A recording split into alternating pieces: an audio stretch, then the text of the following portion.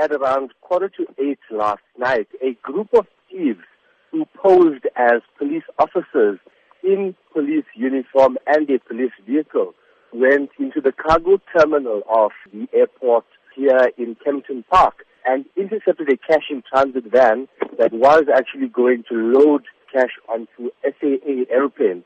So basically what they did was they posed as police officers, they took the cash from the security guards, they loaded it into their vehicle and then fled the scene. Of course, then, it would seem that there was a major security breach.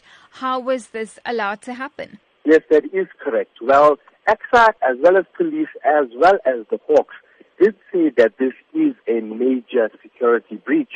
However, what is said is that because these thieves actually posed as officers, they never seemed to have been as a threat at the gate. So, they weren't really seen as suspects or anything of that nature, which is why they were therefore let out with the cash and so on. However, a high-level investigation is currently underway by the Hawks as well as the police services to actually get to the real story and find out what exactly happened and how this robbery actually took place.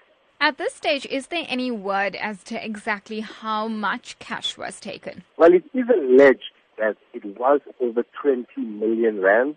However, AXA, the Hawks, or police could not confirm the correct amount of money that was actually stolen. We do believe that it is in foreign currency and it was going to London. You're at the airport as we speak. What's the sentiment coming through from those who are there?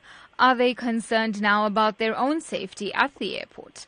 Travelers are actually going about their business as usual, not knowing what exactly took place here last night. However, a few of them that we did speak to, and we did tell them, this is what happened last night. How do you actually feel? And they were extremely shocked because, security at this airport, in fact, it being the largest airport in Africa, is extremely tight. So, the travelers are concerned as to how such a brazen robbery could have taken place.